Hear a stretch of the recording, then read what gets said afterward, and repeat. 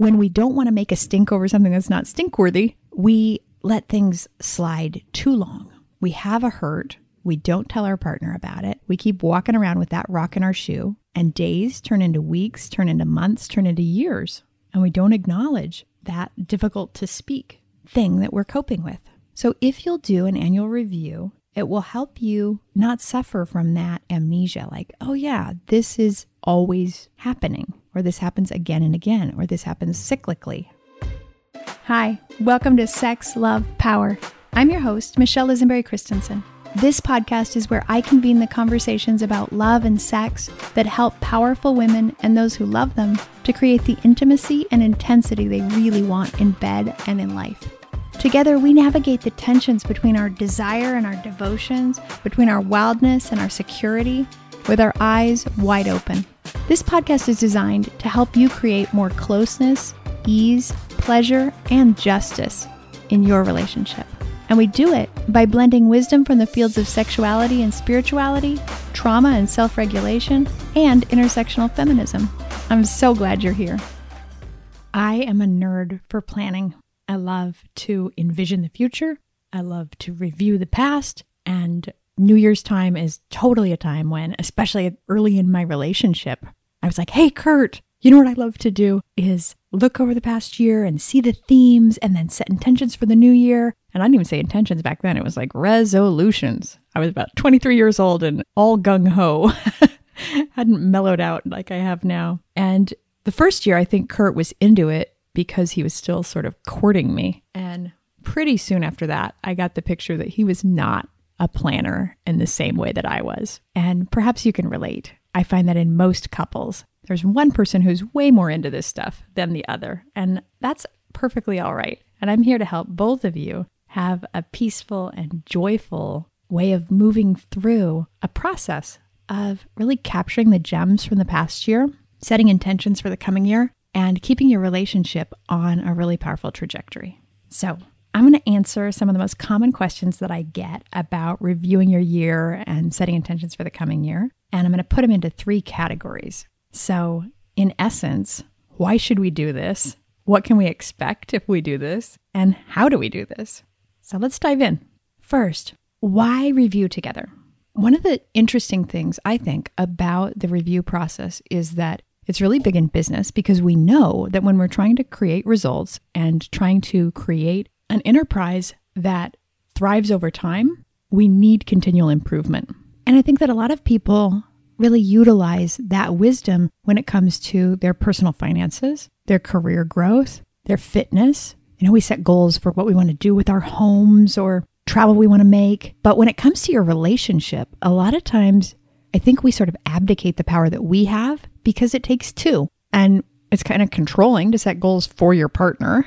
And you kind of have a sense that you can't make things happen all by yourself.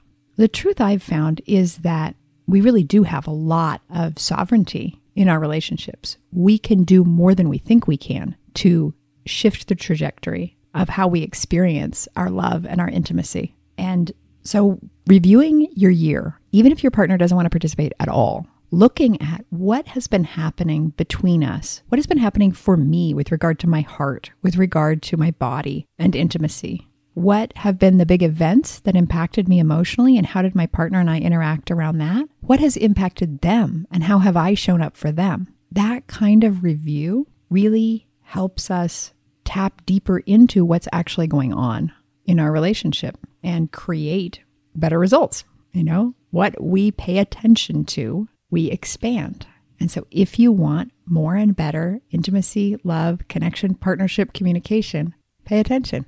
I also find that relationships, when it comes to goal setting for the coming year and reviewing for the past year, are kind of like I was in 5th grade racquetball class. I took this racquetball class and I was voted the most improved at the end of the class. But you know why? It was because I was so abysmally terrible at the beginning. I had lots of room to improve. And I think that our relationship review process is like that for most people. We've been doing more of it in other areas of our lives. So if you can dive into relationship, it's going to become the most improved area because you're doing this perhaps for the first time. And if you keep doing it through the years, like we have, you're going to find that the process gets easier, the insights get deeper, and the improvement compounds year over year.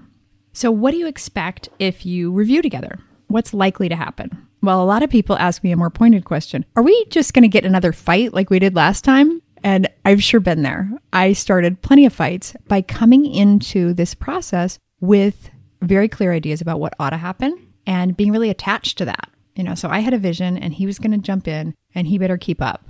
And that doesn't work. So yeah, if you pursue it the way I used to, you will get in a fight and you'll make yourselves both miserable. But what I really want for you is a really enjoyable, sensual, pleasurable experience. So the two of you can think about how long is the attention span that you collectively have. And of course, here the lower desire partner is the governor. If they only have half an hour in which they can focus on this, not so much just like how much time do they have, but how much energy do they have for this sort of thing. My husband is definitely our lower desire partner. And so I do it in about 45-minute chunks. We do one piece 1 week and another piece 4 to 7 days later.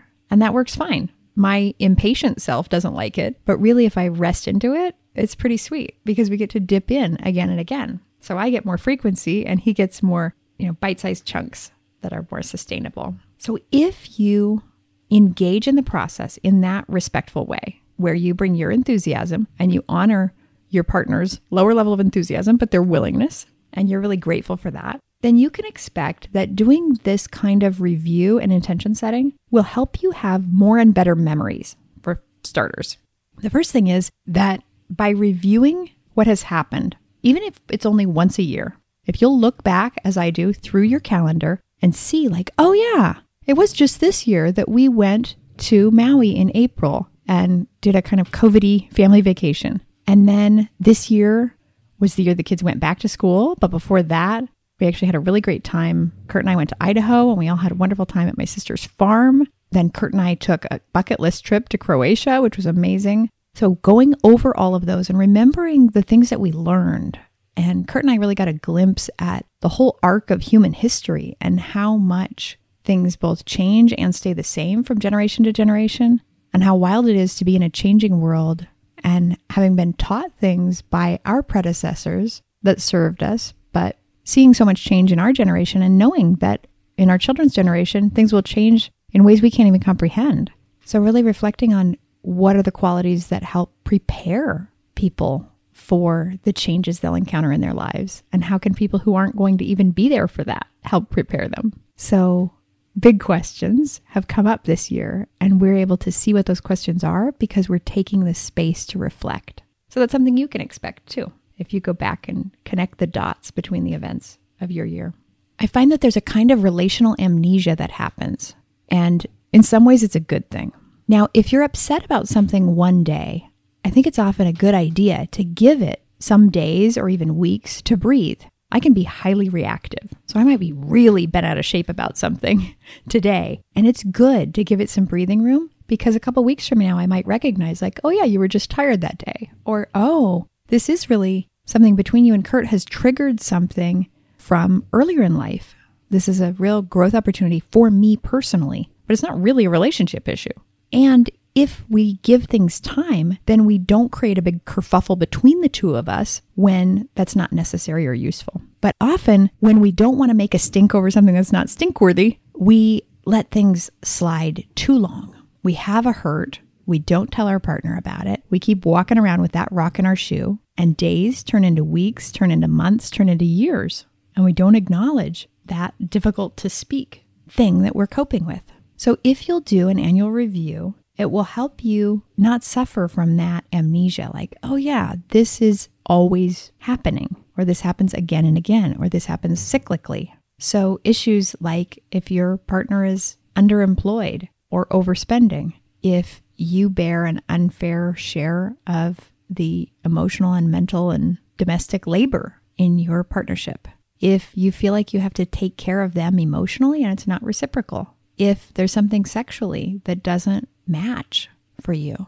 These are the things that you can look back at. And if you only look back at them once a year, that can be enough for you to see, oh yeah, I'm not really addressing this. Or these are the things I tried this year to address it, and my partner is not really engaging with me on it. Now, I do find as a sidebar that the way that people often invite their partners to engage is not productive and they don't engage, but that's a different question for a different day. The point being here, when we review our year, we reduce the amount of inertia in our relationship and we reduce that kind of Groundhog Day effect of things happening the same way over and over and over again. And there's something that can happen with our partners if we review together, because sometimes one partner is bringing up an issue, is saying this hurts, or I need more of that, or I would really like to bring about this vision for the two of us. And the other partner goes, nah, and just kind of blows it off. I think that relationship in our current culture exists inside this myth that good relationships just happen. Marry the right person and you're going to have a pretty good relationship. And if it's not so great, well, them's the breaks. That's just how it works. But I'm going to tell you what I've seen across thousands and thousands of couples. The relationships that work really well, when you look around, you might not see a whole bunch of relationships that you would actually really want for yourself, that you really admire and can see the aliveness and the deep passion and the great friendship between the two of them. But if you do see a couple like that, whose relationship really seems nourishing and like it's just going to get stronger through the years, they worked at it. That wasn't an accident. Truly amazing relationships, what I call legacy love. They get stronger over time instead of kind of grinding each other down over time. They're intentional. Those are two people who didn't just take what their parents taught them how to do in marriage. They crafted their own way, which honored who they are individually and who their partner is, and the lifestyle that they have, and the goals that they have for themselves in terms of health and finances and contribution in the world. They deliberately crafted that marriage. And year after year, they do the work to smooth out their own rough edges, not just chip away at their partner, but grow themselves. And that's what this annual review process is the foundation of. It lays the groundwork for the kind of change that builds legacy love over time.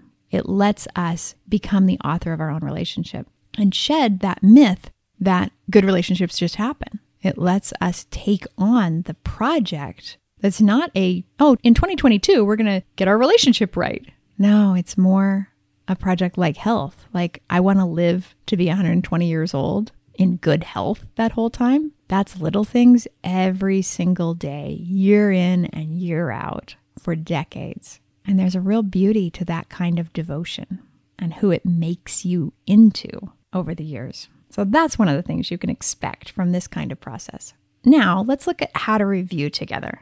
So you don't have to do it together. You don't both have to do it at all. I've actually laid out the whole process in my couples guide to planning an amazing new year. So it's both a review process and an intention setting process. Now, I've been sharing this with other couples for 12 editions now. And I used to kind of expand it every year because of my enthusiasm and all the different exercises that I use with clients. But it got to be a little cumbersome when it topped 100 pages. So I only send out 25 pages of exercises, and they're all optional. So you can kind of mix and match and choose your own adventure. And I'm going to give you a little sample here. So you don't even have to use the guide, but you can go download it for free if you like at couplesvision.com.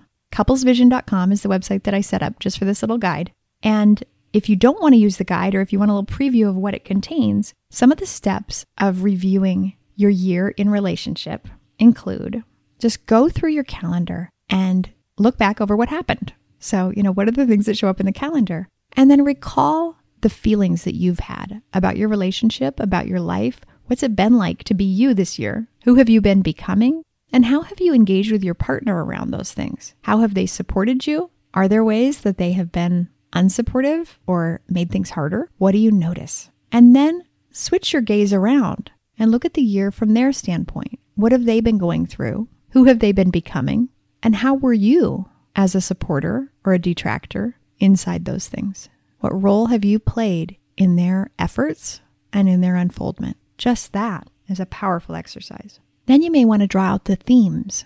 What are the keys of what's going on? What seems to want to happen and what has been happening? Because that can give you clues for what kinds of intentions you might want to set for the coming year. In the guide, I give you an exercise that helps you write a celebration letter to your partner, where you really pause and give the attention and focus required to truly acknowledge them for all that they do, all that they are, and all that they're becoming. and all of your appreciation for that.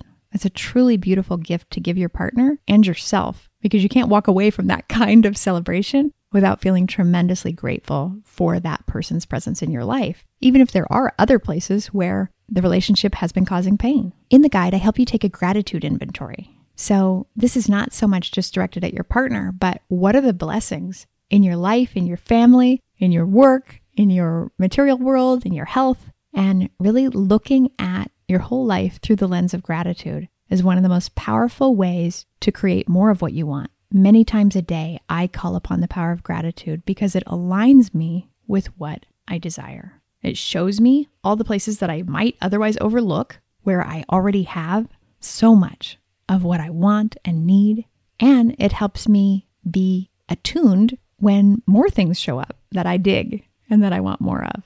It puts me in a position to engage in relationships in a nourishing way and to just be content, because that's the bottom line, is no matter what shows up in our lives, if we can't receive it, it doesn't nourish us. So gratitude is an important part of this process. And then identifying what it is you'd really like to create in the coming year. What are your intentions? What do you already know? What are the blocks that are already in there? We've got aging parents, we've got a middle schooler and a tween, and we know some of the things that we'll be up to in 2022 just by virtue of the chapter of life that we're in. So identifying those things and then setting intentions on that basis is a great way to envision your coming year.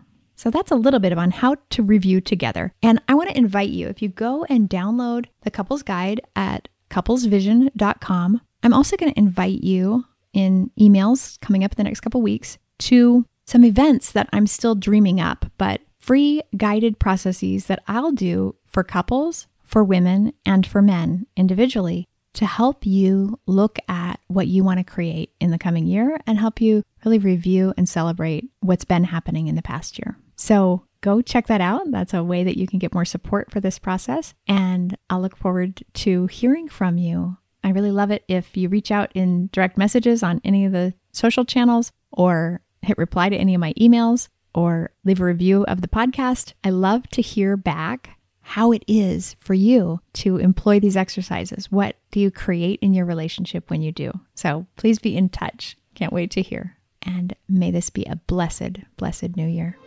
I'd love to hear what you're taking away from this episode and what questions you have. Where do you feel this conversation in your body? My free Conscious Couples Circle is the place to continue our conversation. You can share your experiences, ask questions, and get more actionable ideas for creating the love and sex you deeply desire in ways that evolve you both. It's all happening at society.lizenberry.com. That link is in the show notes for you. New listeners need to hear what you're taking away too.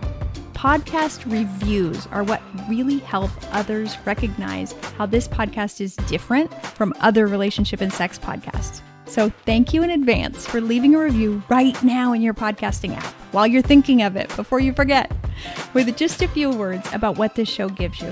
And hey, have you subscribed to the podcast? You're going to want to so you never miss an episode. Please go to the app where you listen, hit that subscribe button, and then you'll always get notifications of new episodes when they drop. Thank you so much for listening. I'm Michelle Lizenberry Christensen, and this has been Sex, Love, Power. I will see you on the next episode. And until then, may the light within you illuminate the world around you.